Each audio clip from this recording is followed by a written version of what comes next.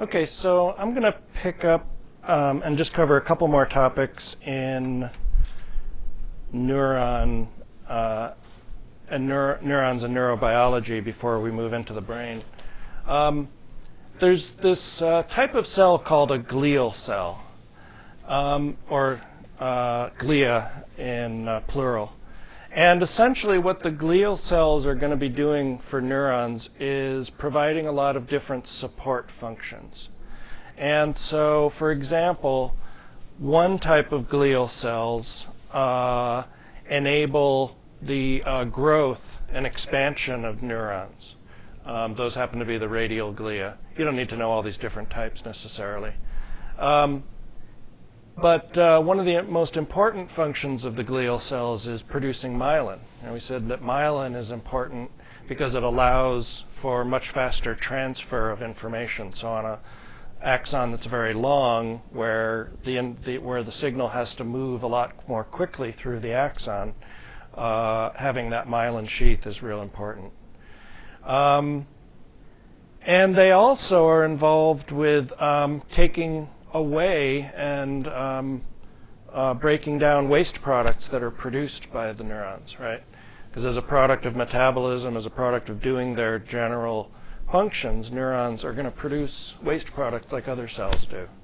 And so they need to be taken care of. So microglia and astrocytes are busy doing that. Ogliodendrocytes, I like that name. Ogliodendrocytes. Maybe it's oleodendrocytes, I don't know. Schwann cells are pretty cool. There's some research that I was looking up not too long ago where they used rat fat cells to grow cells that are like Schwann cells, and they can grow these cells that are like Schwann cells, and if you put a piece of a neuron in this Schwann cell material, the neuron will start to regenerate and start to grow new branches and all kinds of stuff. So it's pretty cool. There's a ton of this stuff. In fact, in your brain, 9 out of 10 cells in your brain, 9 out of 10 out of the 100 billion or so cells in your brain are glial cells. And so only about 10% of your brain are actual neurons. But notice that they take up half of the volume of your brain, not 90% of the volume of your brain. So what does that tell you about them? Really tiny. Really, really small. Yeah, but there's a whole lot of them.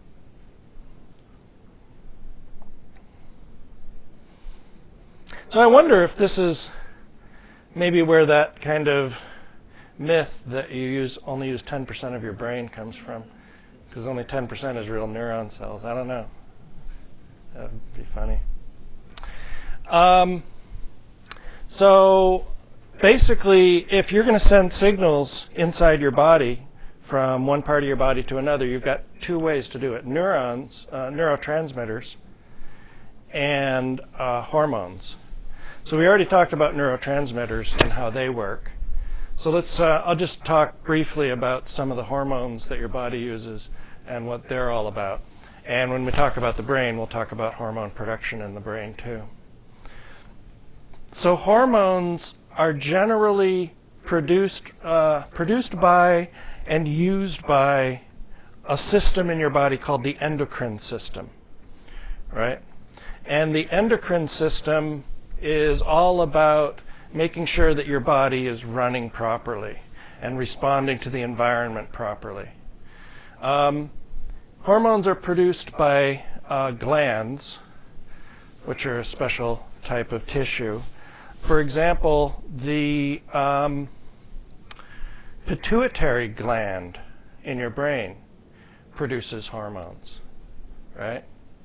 They call that the master gland. It produces a lot of reproductive hormones.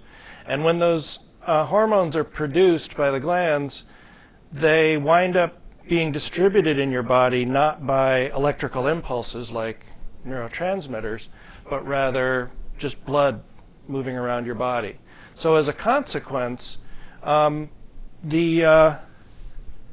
hormone action comes on more slowly, and it kind of eases up more slowly. It's a more gradual process than neurotransmission, where you can get real fast action. Yeah.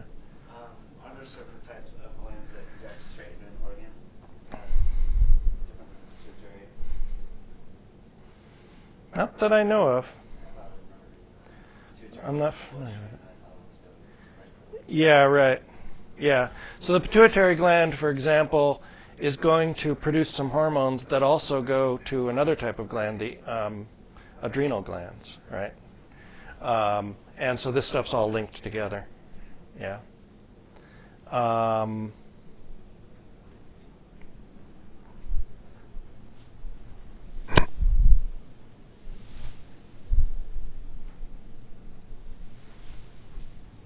So what are some of the endocrine glands? Well, I already talked about the pituitary. It sits kind of at the base of your brain, like if you were to sort of put your thumb here and go back about half an inch or so, if you were doing a lobotomy. No, don't do that. If you go back about a half inch, 3/4 of an inch, you'll find your pituitary gland. It's actually a little further down than that. One of the hormones it's going to produce is called oxytocin.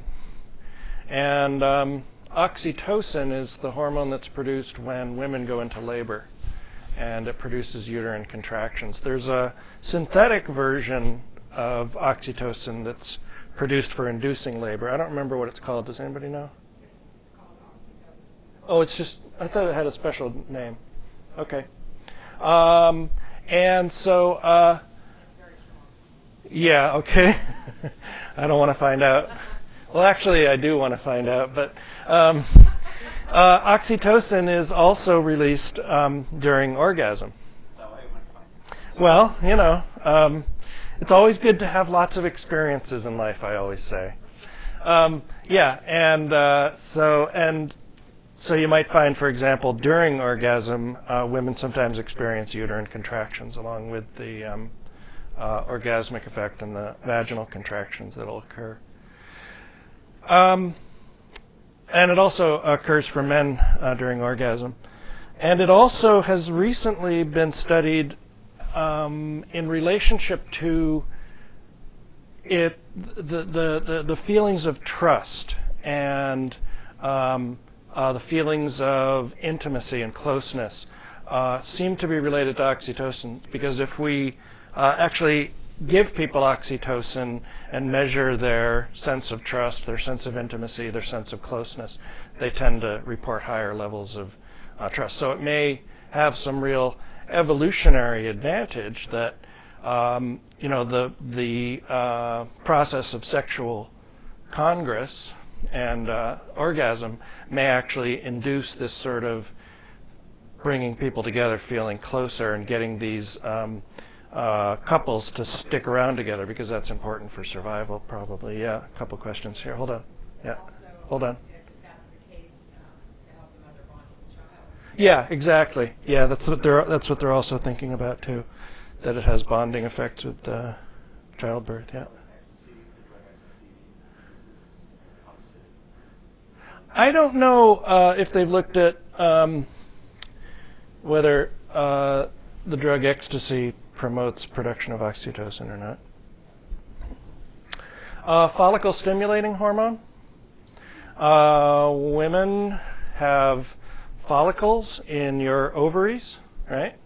These are the eggs that are forming in your ovaries, and when they mature and reach the surface of the ovary, they are follicles, and FSH is released to stimulate the release of that follicle from the ovum from the ovary. And they're also involved in sperm production too. That's all linked together. So remember, with men and women, the reproductive organs are all emanating from the same tissue.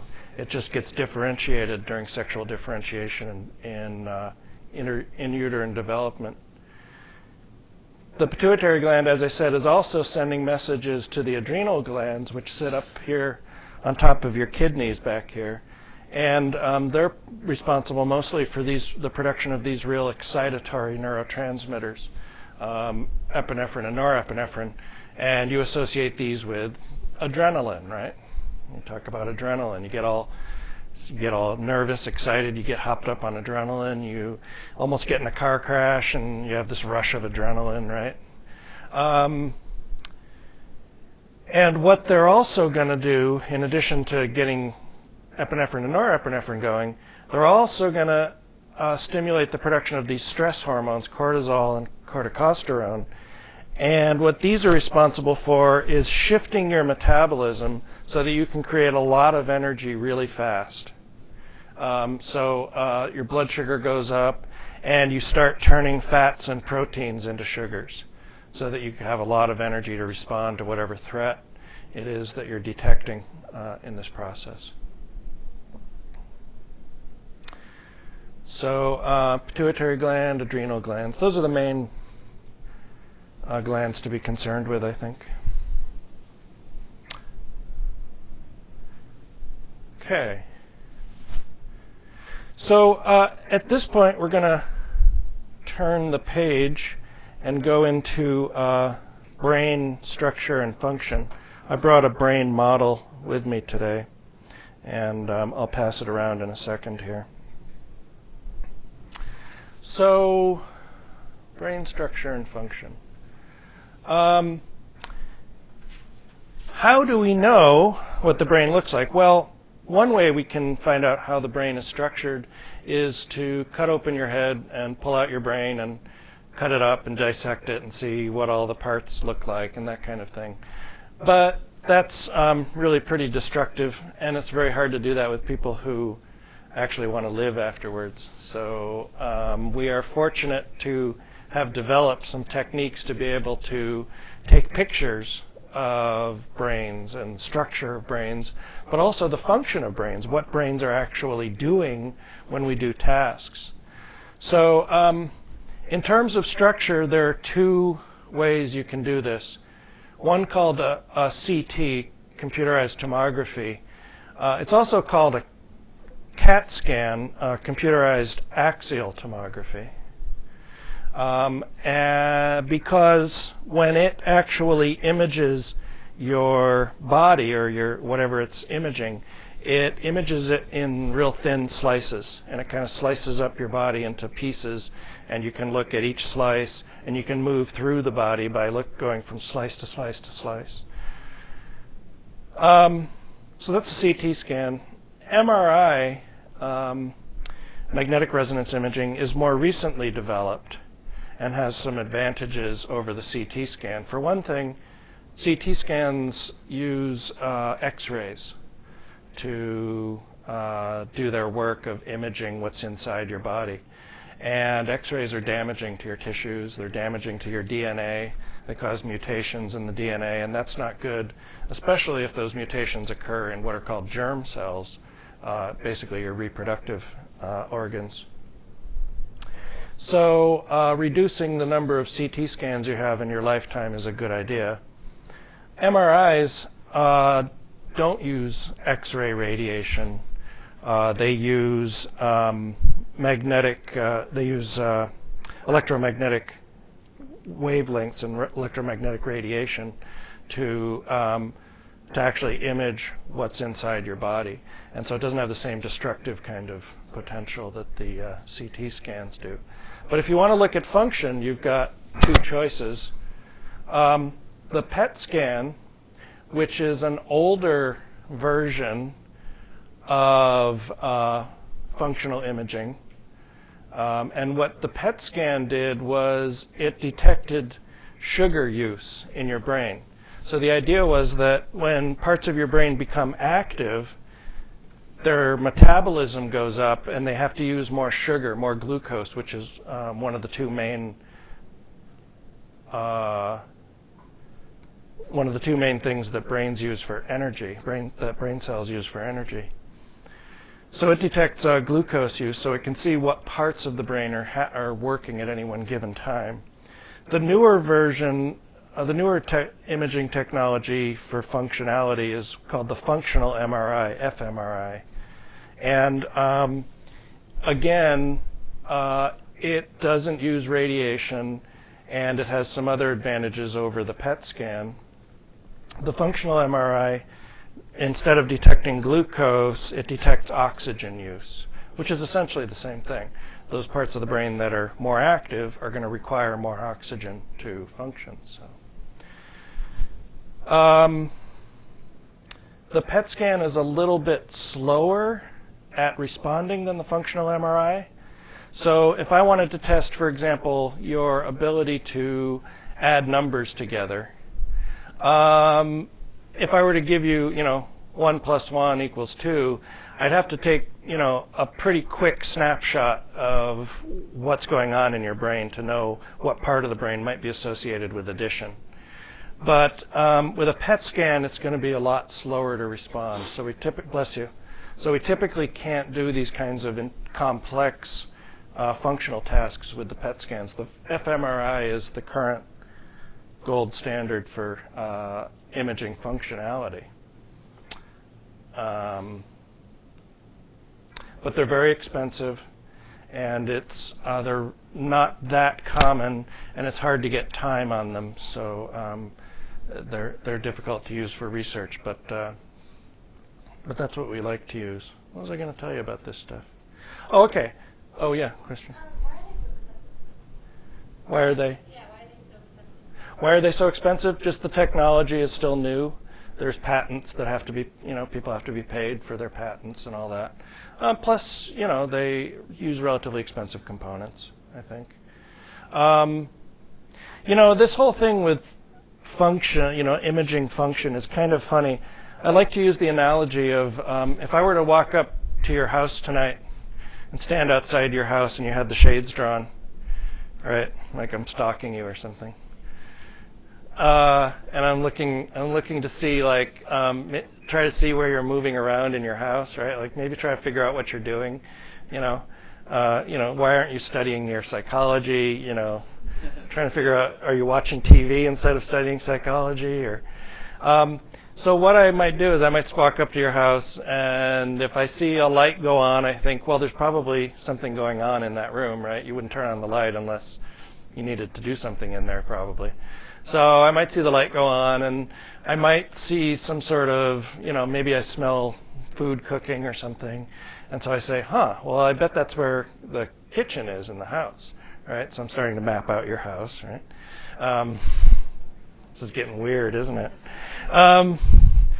So I know where your kitchen is, and then I see the light go off in there, and I don't smell the food cooking anymore, but I see a light go on in another room in the house, and I go, well, that's probably like the dining room, right? Like where you're going to eat your dinner? Yeah. And so now I got the little map that says where the dining room is, and I see the light go off in the dining room, and then I see the light go back on in the kitchen, and I go, So I bet what happened was they cooked something in the kitchen, they went and ate it in the dining room, and now they're probably going back to the kitchen, and I don't smell food cooking anymore, so I bet they're cleaning up in the kitchen, right? And then maybe I see a light go on in another room, and I kind of see some flickering lights, and I think, that looks like a TV going in there, so I bet that's where the TV is, so I map that out, right? And that's kind of what functional imaging is like at this point. It's relatively crude and relatively gross in terms of its ability to discern exactly what's going on. I can see some patterns, and I can draw some inferences from those patterns, but it's still not like I can walk up to you and look inside and look at what the thoughts are, or look at what the consciousness is, right? I can't. I don't know exactly, what kind of pans you're using to cook, or are you happy or are you sad while you're cooking, or what kinds of dishes you're using, whether you use a napkin or you wipe your mouth on your sleeve, what TV show you're watching. I just see some lights going on, right? So there's a lot that can't be discerned from this stuff. So But we have a lot more information than we did have, and it helps us add converging evidence to knowledge of how brains work. So that's the advantage of it. Now you'll notice that there's one sort of imaging technology that's missing here. What's that? Not exactly. X-rays, yeah. When we think of imaging, we think of like taking pictures of things, yeah. So yeah, the X-rays. Why is the X-ray missing? What can't the X-ray? What does the X-ray show you and not show you? Yeah, it's really good at detecting dense material from not so dense material. And it can't discern very well the soft tissue. So it's not good for really detecting brain structure or whatever. So you might look at an X-ray. Oh, wait, no. Don't! That's Homer. Yeah, see, that doesn't show very, that's actually an MRI up there, and this is what the X-ray would look like. But let's forget about Homer for now. No more of that nonsense. I get on the internet. But you might want to do a CAT scan. No. That's really stupid too. So this is what a CAT scanner looks like, right? No, that's not what a CAT scanner looks like. What we really want to see is what does the image from a CAT scan look like? And that's probably more something like this. That's what it would look like if you actually scanned a cat, but that's not really what we want to see. All right, enough of that nonsense.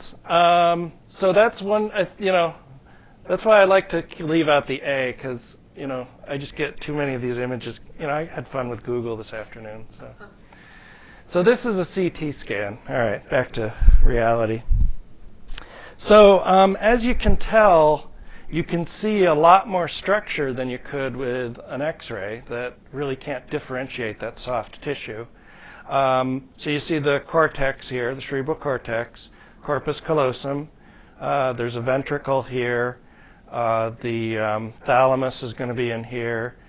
The cerebellum, the brainstem, the pons and the medulla. And then there's some, part of the nasal cavity here. The tongue is down here. So you got a pretty good idea of what that looks like. But the CAT scan resolution isn't as good as the resolution will be on an MRI typically. Plus, you don't have all that incredible amount of radiation if you run MRIs rather than CAT scans. So that's the main advantage of the MRI over the CAT scan. Still, you can make out all of the details of the structure of the brain, even some of the more fine details in the cerebellum, for example. The fine details of the musculature of the tongue, right? PET scan. This is what a PET scan looks like. This is a normal active brain. And the gradations of color essentially indicate how much glucose is being used in these areas. So here there's a lot of glucose being used.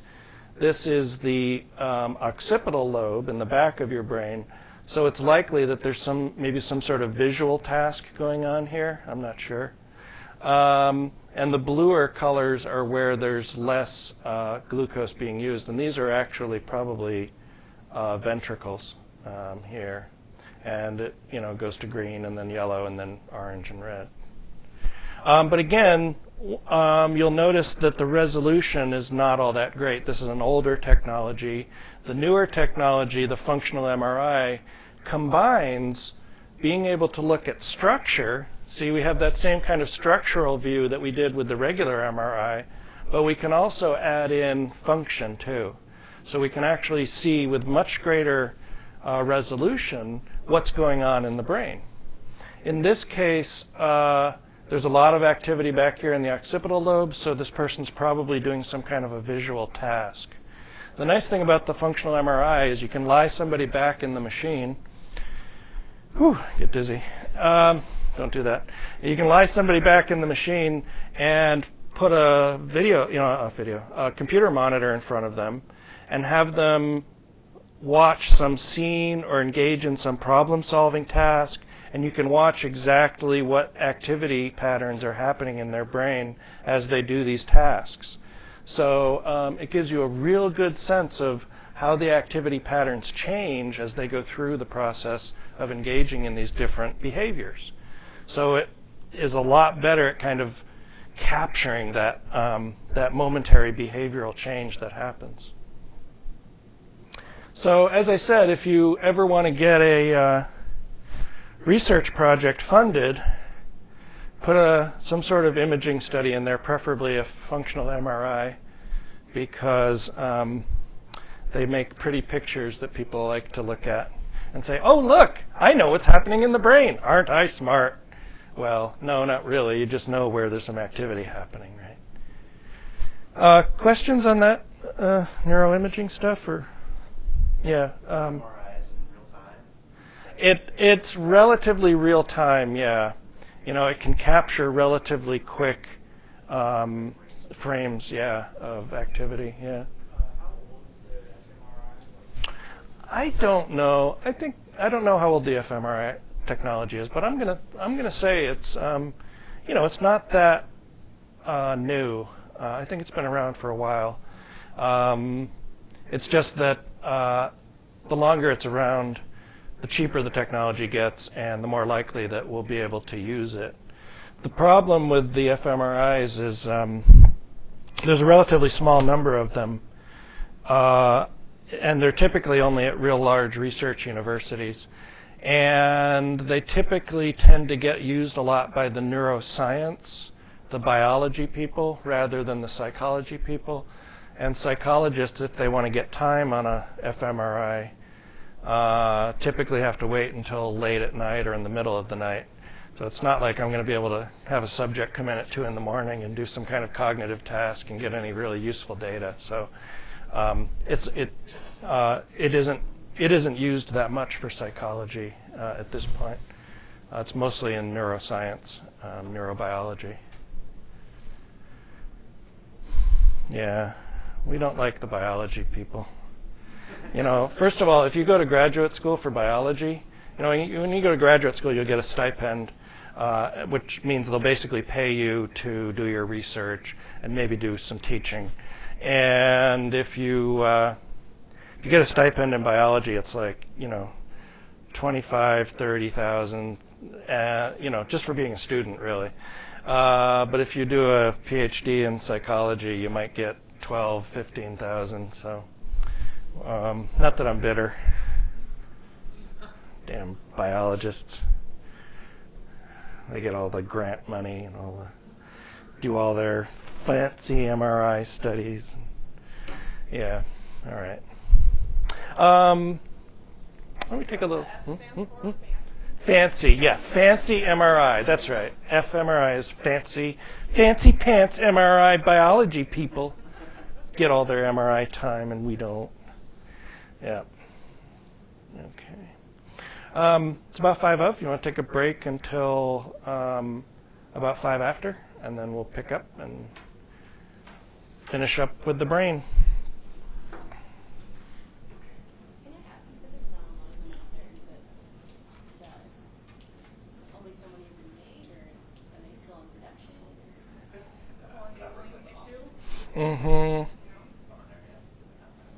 I don't know about that. I think you might be surprised.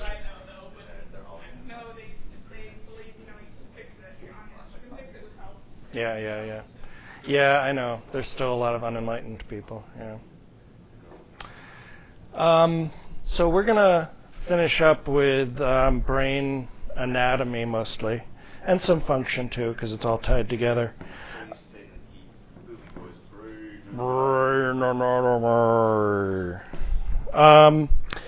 So I brought along a model brain. We used to have, until this year, we had an actual human brain in solution, preservative solution. And I used to bring that in. That was really, really worthwhile. Students got a lot out of that.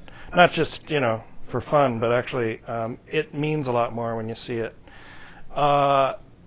But it turns out that like we would have to register it as a hazardous material, and like the preservative's really incredibly toxic, and like if you like breathe it and you have asthma, you'd fall over and die, and then it turns out that that brains contain these proteins called prions, I think, and they are infectious. And so, I've been, the last few terms, I've been like, have students come up and, we put gloves on and stuff, and they'd handle the brains and stuff, and I had no idea. But anyway, we decided to destroy the brain, to sacrifice it. So this is essentially, the brain in cross section, and so there's two hemispheres, each the same. Now the two hemispheres are the only hemispheric deal is the cortex itself. Okay, so what you see here is, notice how this is not cross section cut. These are actually folds, or these are called gyri or gyrus, and these wrinkles are called the sulcus. There are various sulcuses. And so the actual hemisphere, this whole hemisphere is one unit, and it never touches the other hemisphere. This right hemisphere doesn't ever come in contact with the left hemisphere of the cerebrum. The only connection between the two is through this structure. And you remember what that's called? Corpus callosum, yeah. The body of fibers, probably. This is made up all of neurons. There's a relatively small amount of glial cells in here. It's almost all nerve fibers going back and forth between the two hemispheres, because it's got to keep communicating constantly. Otherwise, the right side of your brain doesn't know what the left side of your brain is doing. It's got to be in coordination. This is severed, the cerebellum, part back here, and the cerebellum hangs off of the brainstem, and it's part of that brainstem. And then the brainstem, the medulla, the pons up here, and the spinal cord would be down here. So we're basically going to talk about the anatomical structures, but also some of the functions. What you see inside here, and actually even inside here and here, these are called ventricles. And ventricles are where cerebrospinal fluid is produced and where it circulates inside your brain. So cerebrospinal fluid is a fluid that provides some support functions for the brain. It does a lot of waste product removal. It also does it contains some nutrients. But mostly what it does is it cushions the brain from the skull itself, right? So it's a sort of layer of fluid. Your brain kind of sits in this vat of cerebrospinal fluid, and it's fairly viscous. It's it's got some viscosity to it. But what it essentially does is it keeps your brain from like smashing into the side of your skull when you do this, right? Or even when you fall down and hit your head in a minor way. Of course, if you have a major head trauma, then there's not enough cerebrospinal fluid to keep your brain from smashing into the side of your skull, and in that case, you get a concussion or something like that. So this cerebrospinal fluid circulates throughout your skull, around your brain, and inside the ventricles, and it also circulates inside your spinal cord. So it provides support for the spinal cord also. If this malfunctions, that is, for example, if the circulation gets blocked, what can happen is it can keep producing more and more of the cerebrospinal fluid, and it'll cause pressure, and that pressure can damage the cortex. So That has to be kept and maintained at the right level. If you get too much of this fluid building up, then you have to actually drill a hole and let it out. It's the only way to really take care of it. Anybody of you who have had what's called a spinal tap is a procedure where they take a sample of the cerebrospinal fluid to check for certain infections and things like that. So I hope you never have to have that. And it's a great movie. It is a great movie. Yes, indeed.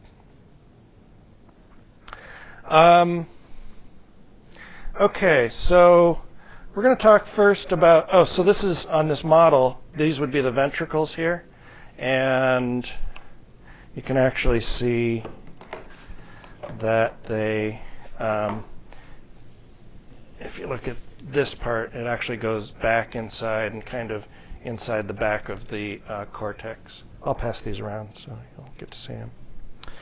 So we're going to talk next about the brain stem. So the brain stem is really, sort of the most primitive and original parts of the brain. It develops before the cortex does. And I'll start this one over here. And this one I'll start over here. It develops first before the cortex, and it'll actually develop after. It'll develop fully before the cortex forms. And in all other animals, this is also the first part to form. And in a lot of animals, it's the largest part of their brain, in addition to the limbic system, which is up on top here. In humans, we're somewhat different than most other mammals in that the cortex is actually the largest part of your brain. So that's sort of one of the things that makes us special. Let me tell you something. I gave you a couple of worksheets. I forgot to mention these before. Worksheet 2 is a diagram that has the major structures of the brain. The first page of worksheet 2 has a line, and underneath the line is the function of that part. And so a way to use this worksheet is to fill in the name, so you can associate the name of the structure with the function, and also be able to associate the geography of it.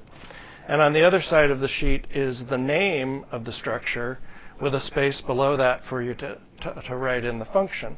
So you'll be able to go both ways between names and functions. The second worksheet was the Wagner Preference Inventory.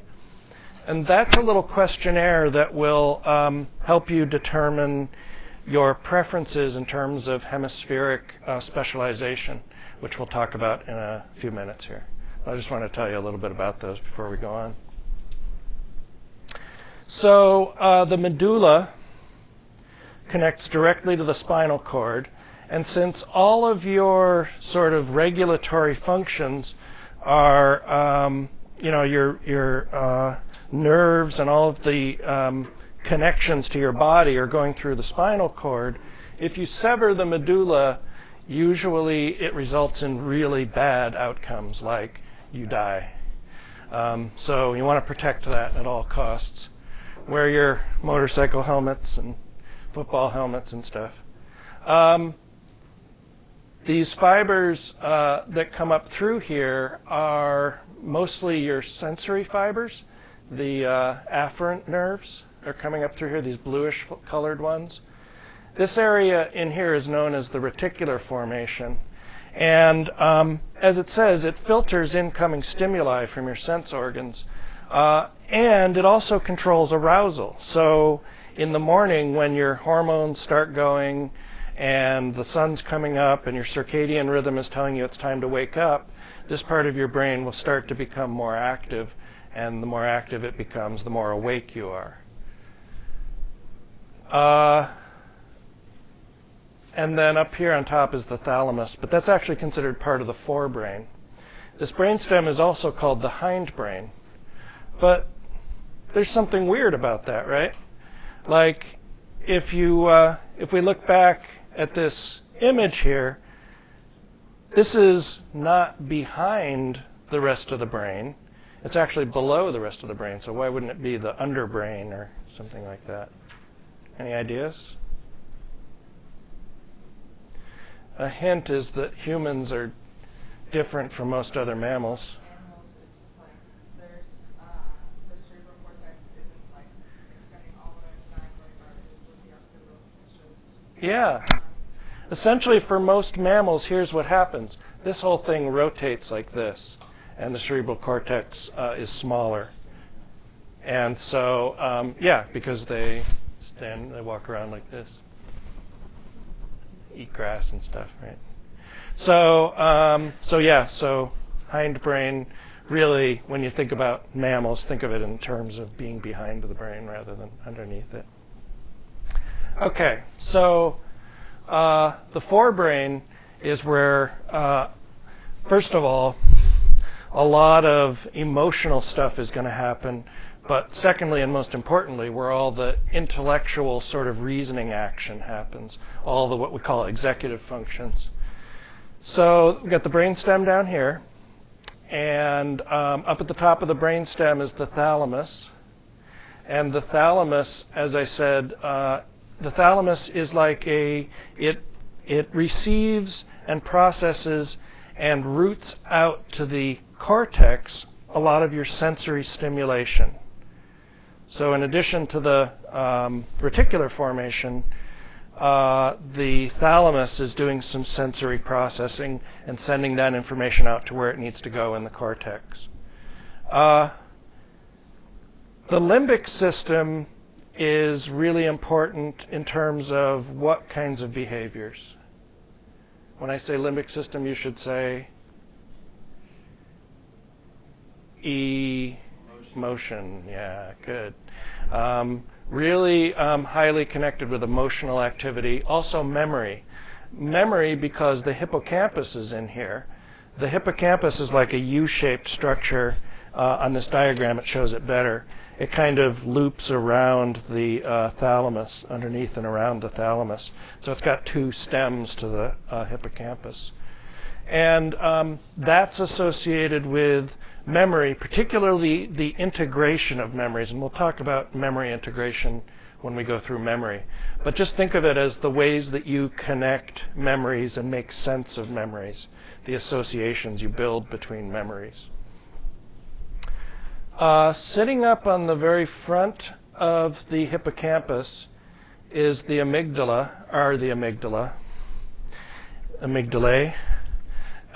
They are responsible or implicated in extreme emotions, particularly in fear and rage and sort of intense emotions.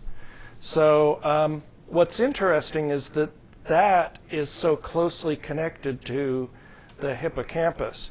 And one of the things we'll talk about in memory is something called flashbulb memories.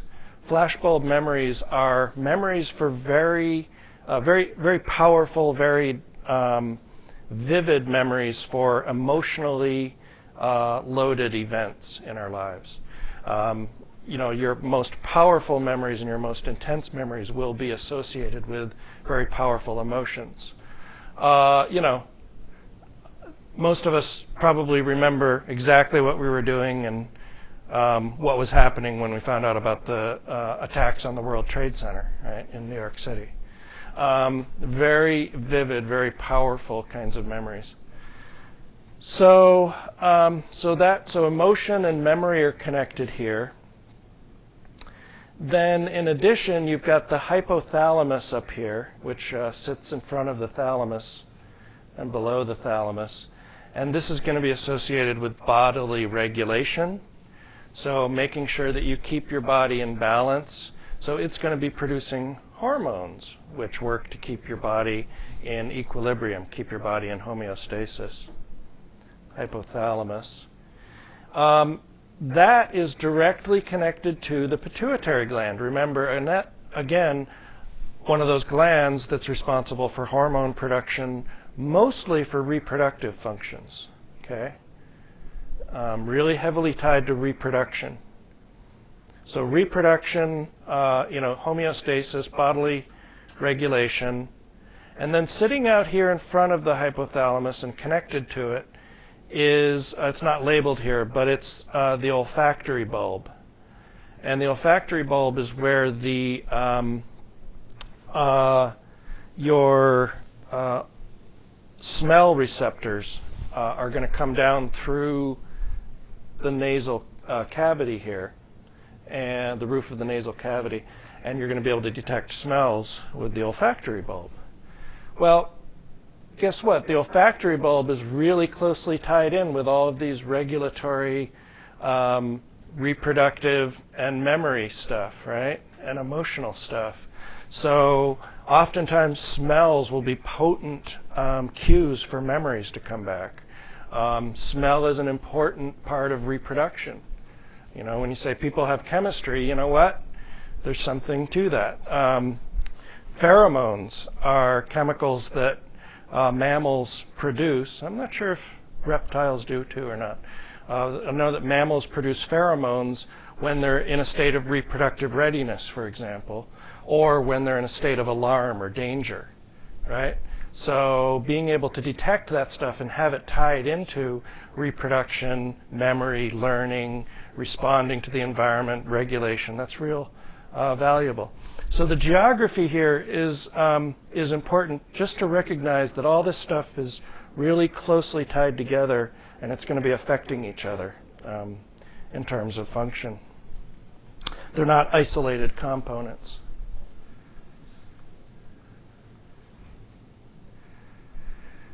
Women generally have have a better sense of smell and better differentiation and discernment of smells, particularly when they're at the peak of their fertility. And what happens then is we can run experiments, and we see, for example, that women, if you give them a set of T-shirts, that one of those T-shirts was worn by their sexual partner, and the others were worn by similar people, they'll be able to reliably pick out the one worn by their sexual partner. Like, that's really intensely tied into reproduction.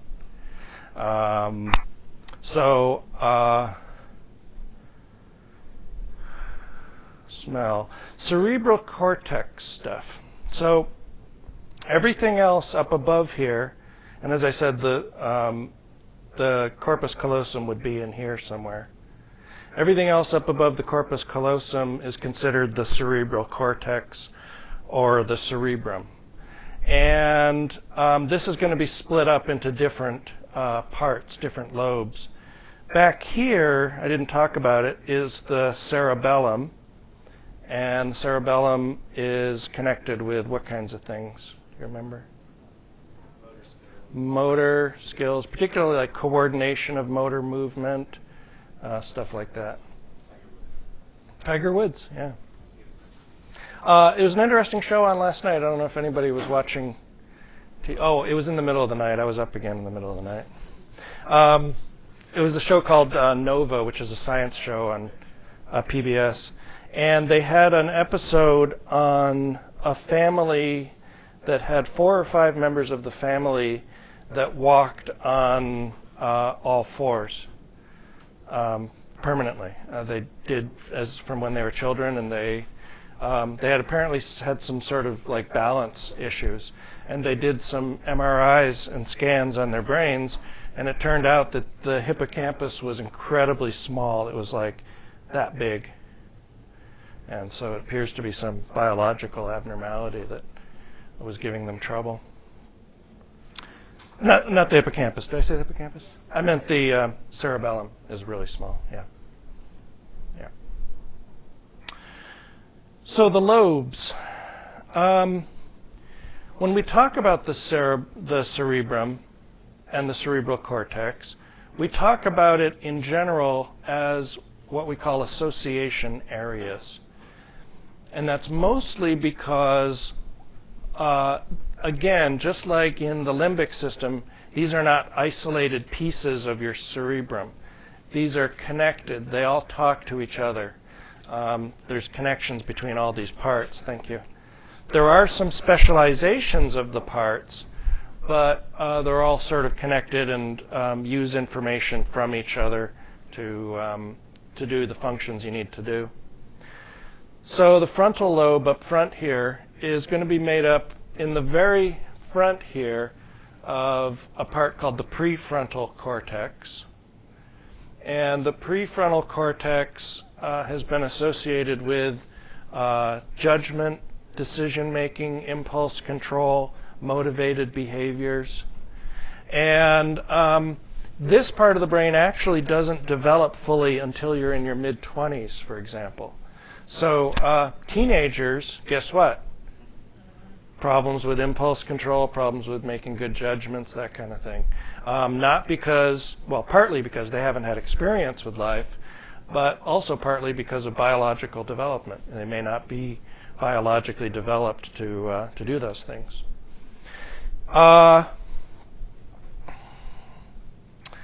Then part of the frontal lobe, say up in here somewhere, is an area called Broca's area. And Broca's area is associated with language, but what particular part of language? Speech or language production, I like to say. Because we actually see, for example, if we have damage in Broca's area, people who are deaf signing individuals who can't speak have problems producing signs. So it's language production, really, in its most fundamental sense, rather than something with the speech organs themselves. The temporal lobe back here, and it actually extends into the parietal lobe also, is an area called Wernicke's area. And Wernicke's area is also associated with speech, but what part? Comprehension, being able to understand. So if you have a stroke back here in Wernicke's area, you may not be able to understand what other people are saying to you, but you'll be able to talk to other people because Broca's will still be active. Okay? Now, note that Broca's and Wernicke's area are only in the left hemisphere, not in the right hemisphere. That's one of the sort of specializations of the left hemisphere, is it is specialized for language. Now, the parietal lobe here, notice that it is right next to the occipital lobe. The occipital lobe receives visual input from your eyes. So what happens is your retina and your eyes send information through the optic nerve, and the optic nerve is going to travel through and wind up in the occipital lobe. It's going to go through the thalamus and stuff, but it's going to wind up in the occipital lobe. And vision processing occurs in the occipital lobe. It changes those electrical signals from your retina to information that your parietal lobe can use to make sense of what you're seeing, to perceive, to begin to understand what's being seen. But also the parietal lobe is going to be connected with spatial skills and being able to sort of make a mental map of your environment, stuff like that.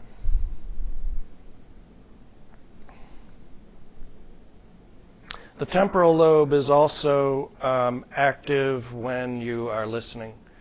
So auditory processing. The auditory nerves go from your inner ear to the temporal lobe, the auditory cortex in the temporal lobe. There's two specialized areas of the cortex here, the motor cortex and the sensory cortex. This is a sulcus. A sulcus is one of those folds in your brain. And one that consistently occurs in the same place is this sulcus, and it's called the central sulcus. And that roughly divides the frontal lobe and parietal lobe. The very back part of the frontal lobe, in front of the central sulcus, is the motor cortex. So when you want to move part of your body, we see activity in the motor cortex. And in your book, and this model, it kind of maps out where on that motor cortex particular parts of your body are stimulated. So if we stimulate one of these areas with an electrode, for example, we'll see your finger twitch or your arm twitch or your foot or whatever. So that's the motor cortex in front of the central sulcus in the frontal lobe. Then in back of the central sulcus is the sensory cortex. So when you're receiving sensory information from your body, it's going up and stimulating parts of the sensory cortex. And so on these models, it has the same thing. And in your book, it has the same thing, where it maps out what parts of your body are associated with what parts of the sensory cortex. So again, if you have a stroke, for example, in your left motor cortex, where it controls your arm movement, then you're going to have problems with moving your right arm. Your left arm's going to work fine. Why? Because the right side of the brain controls the left side of the body. Left side of the brain controls the right side of your body. Okay? So it crosses over. Yeah. There's some ideas about that. One of the ideas is that the left hemisphere develops sooner in babies as a function of language. And we think that may be associated with more people being right-handed. But I don't know all the data on it. Yeah. But definitely, if you're right with your right hand, those signals are coming from your left hemisphere. And you're right with your left hand, those signals are coming from your right hemisphere. Yeah. S-U-L-C-U-S. S-U-L-C-U-S. Sulcus. The central sulcus. And then running down the middle, it's on this diagram too. You see that sulcus that runs down the middle there longitudinally. That's called the medial sulcus. Just in case you want to know.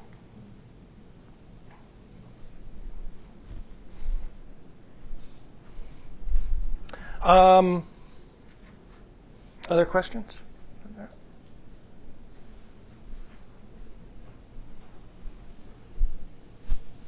I have a brief video clip that I like because it demonstrates the effects on language production of, say, damage to Broca's area.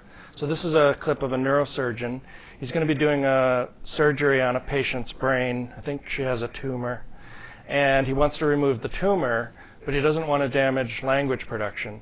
So he has to find out, there's no, you don't have little labels on the surface of your brain saying, do not cut here.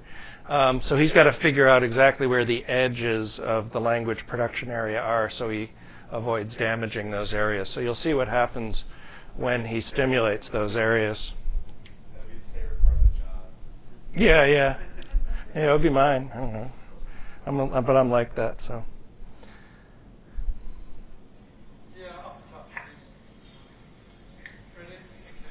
This is the challenge, to uncover what's going on inside 1.5 kilos of pulsating brain, with its network of 100 billion nerve cells.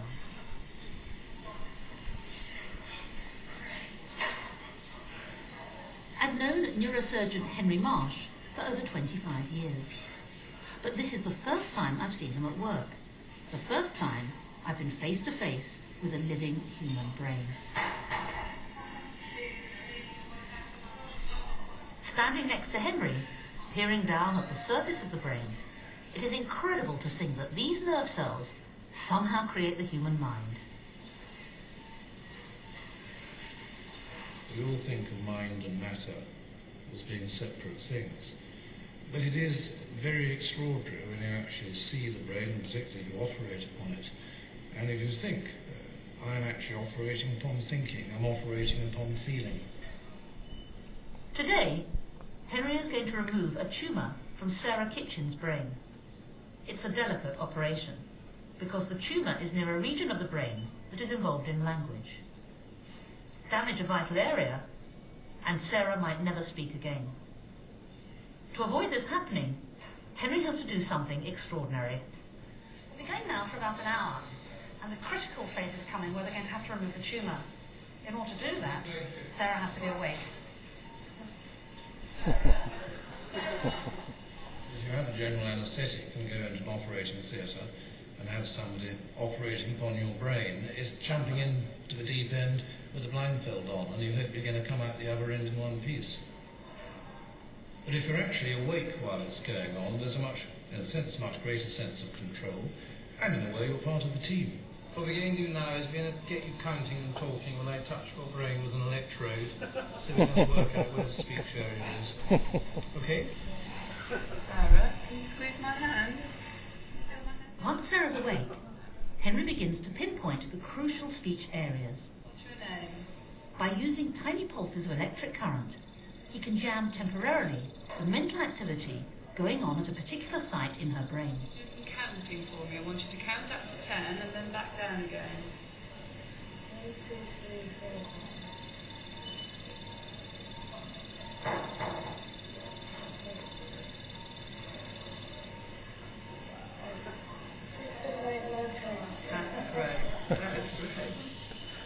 It wasn't that she knew the number 5, but couldn't actually say it.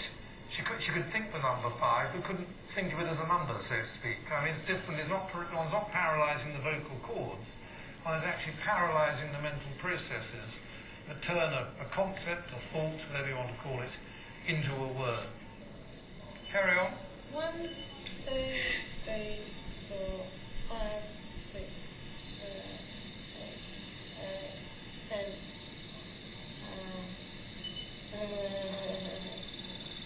Go on counting.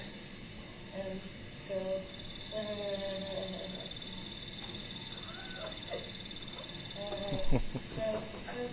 14, 15. Okay.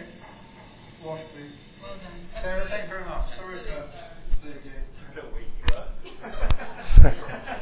He's saying, sorry to play games with you. Yeah. So that gives you a kind of a sense of, how important that area is for being able to talk, right? What's that? Don't try this at home. Much like the lobotomy, do not try this at home, yes.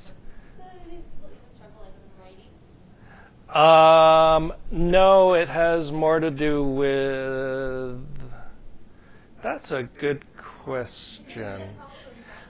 I don't know about writing. Yeah, I wonder about that. Yeah, I think it would have. I think you would have trouble with writing out language. Yeah, I would think so. But I haven't looked at that. That's a good question. Oh yeah.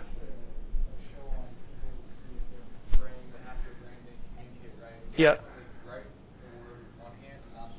Yeah, split brain.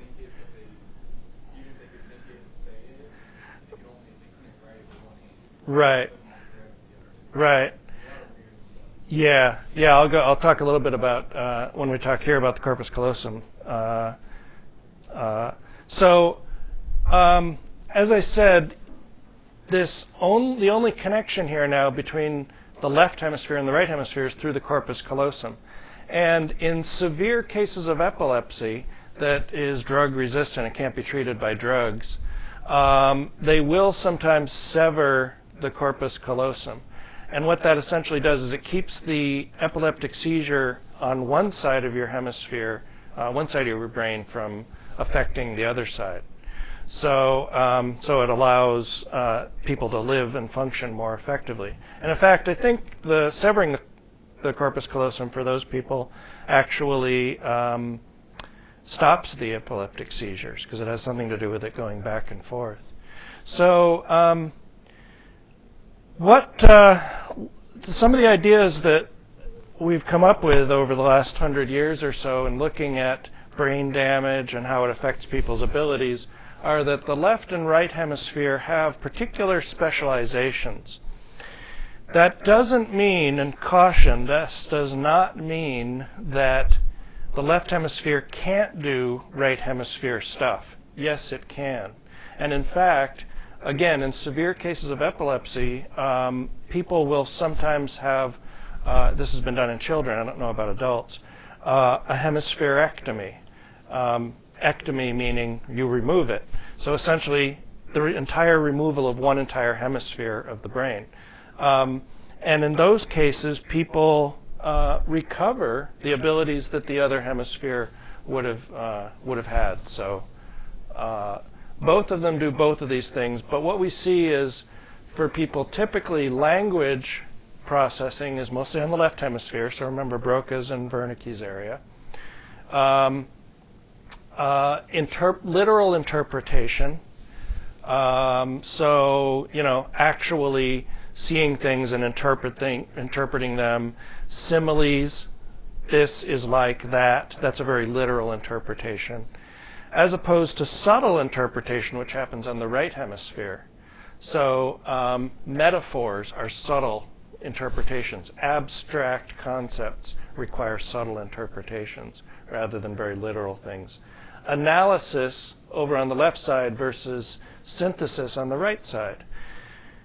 Looking at something, looking at a concept, being able to take it apart into its component parts versus synthesis, being able to look at something and look at pieces and put them together and figure out what they'll make when you put them together, right? Now, so you notice that the left hemisphere is specialized for language. So if we cut the corpus callosum and we ask someone to write the word cat with their right hand, guess what? The left hemisphere can't tell the right side of the body what to do. So you get nothing, right? You might get some scribbling. So this, when we have to do this split brain surgery, we've seen some interesting results. And but most people who have that split brain surgery recover quite well within a couple of months, and that's due to something we'll call plasticity, which I'll talk about in a second here. Yeah.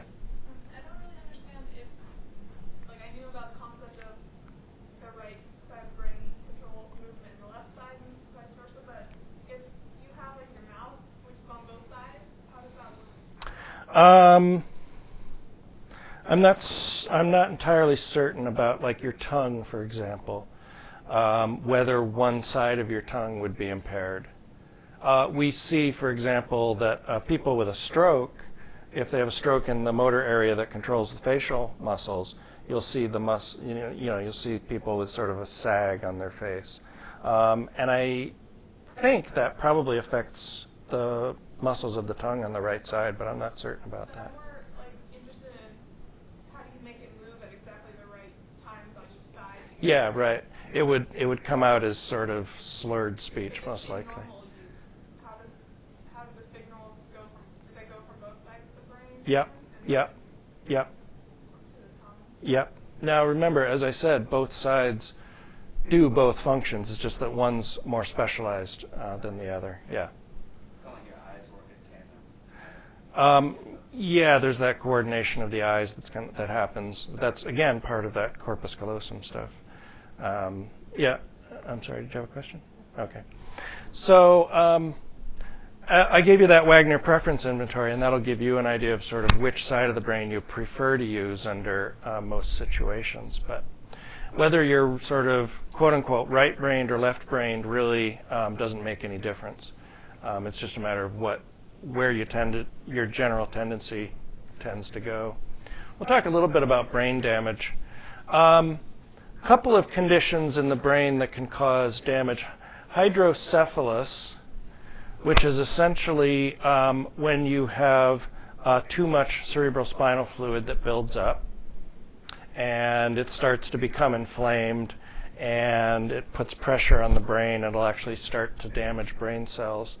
Meningitis when you ever see the suffix itis, that implies an inflammation, and this is an inflammation of the meninges, which is some tissue and fibers that run between your skull and your brain.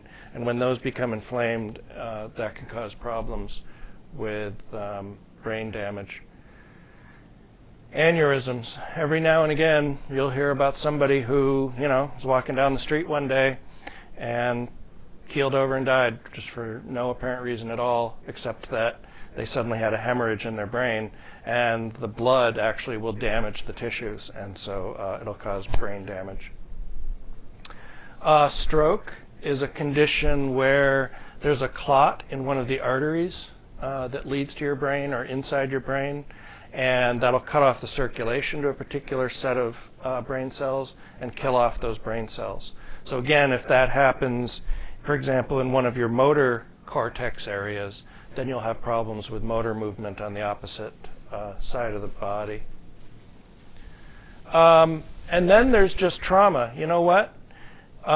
It's really difficult to avoid this stuff. We drive cars around, we drive around 2,000 pounds of metal, or now most of them are bigger than that, at high speeds, and they crash into things, and guess what? We hit our heads and we get hurt. Sports, another big source of traumatic brain injury, and just basically falling down, especially as you get older and your balance is not quite as good anymore. So, any one of us could be subject to a traumatic brain injury, and these oftentimes will result in permanent disabilities. So, there is the famous story of Phineas Gage. This was one of the first cases where we actually saw real clear evidence of what the prefrontal lobe does and what happens if it gets damaged. He was a railroad worker in the late 1800s, and he was working on, they had to blast some rock to make way for the tracks. And so what they would do is they would drill a core out of the rock, and they'd put explosive powder down in there. And in order to get the powder to go off evenly, you have to tamp it down and have it be under compression. So his job was to tamp the explosive powder. He's tamping down with this steel tamping rod, a 10-foot tamping rod. And he tamps down, and the explosive goes off, and the tamping rod basically comes up through his chin or his cheek and then exits his head right about here. And so essentially takes out most of his prefrontal cortex. And what the doctors saw and his friends saw was an incredibly profound change in his behavior. Where he once was relatively mild-mannered, he became very abrasive, very brusque. His language became, cursed a lot. So that was sort of the first indication, gee, you know what? This part of the brain seems to be associated with personality and impulse control and that sort of thing. He survived, which is amazing, and he actually lived to a ripe old age, but he was never the same afterwards. But our brain has an amazing ability to heal itself after these kinds of traumas, and we call that plasticity. So, for example, there's two kinds of adaptations. First of all, neurogenesis, which is basically growing new parts of nerve cells or growing new nerve cells. Your brain does a relatively small amount of neurogenesis, although it does do some. And then the other form is called, is basically just reorganization of the processes. So here's what will happen. You get a stroke in this part of your brain, and you've got neurons that are all going in different directions here. And if the neurons need to make a pathway through the area that's damaged, what will wind up happening is they'll start branching out, and they'll start branching to other nerve fibers and other neurons and find their way around that area of damage. So you can recover at least some of the function that would have been lost if you couldn't make those connections through the damaged area. But you'd still lose a lot of the function of that particular damaged area.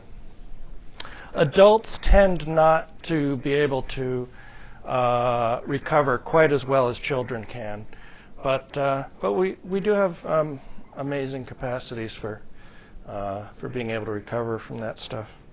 I'm out of time. You're ready for the exam, and I'll see you on Tuesday.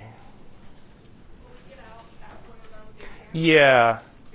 When you're done with the exam, you're free to fly the coop. Maybe that guy just had a personal issue because he had a big steel thing on. Yeah, no kidding. I'd be pretty mad too. Yeah. Okay.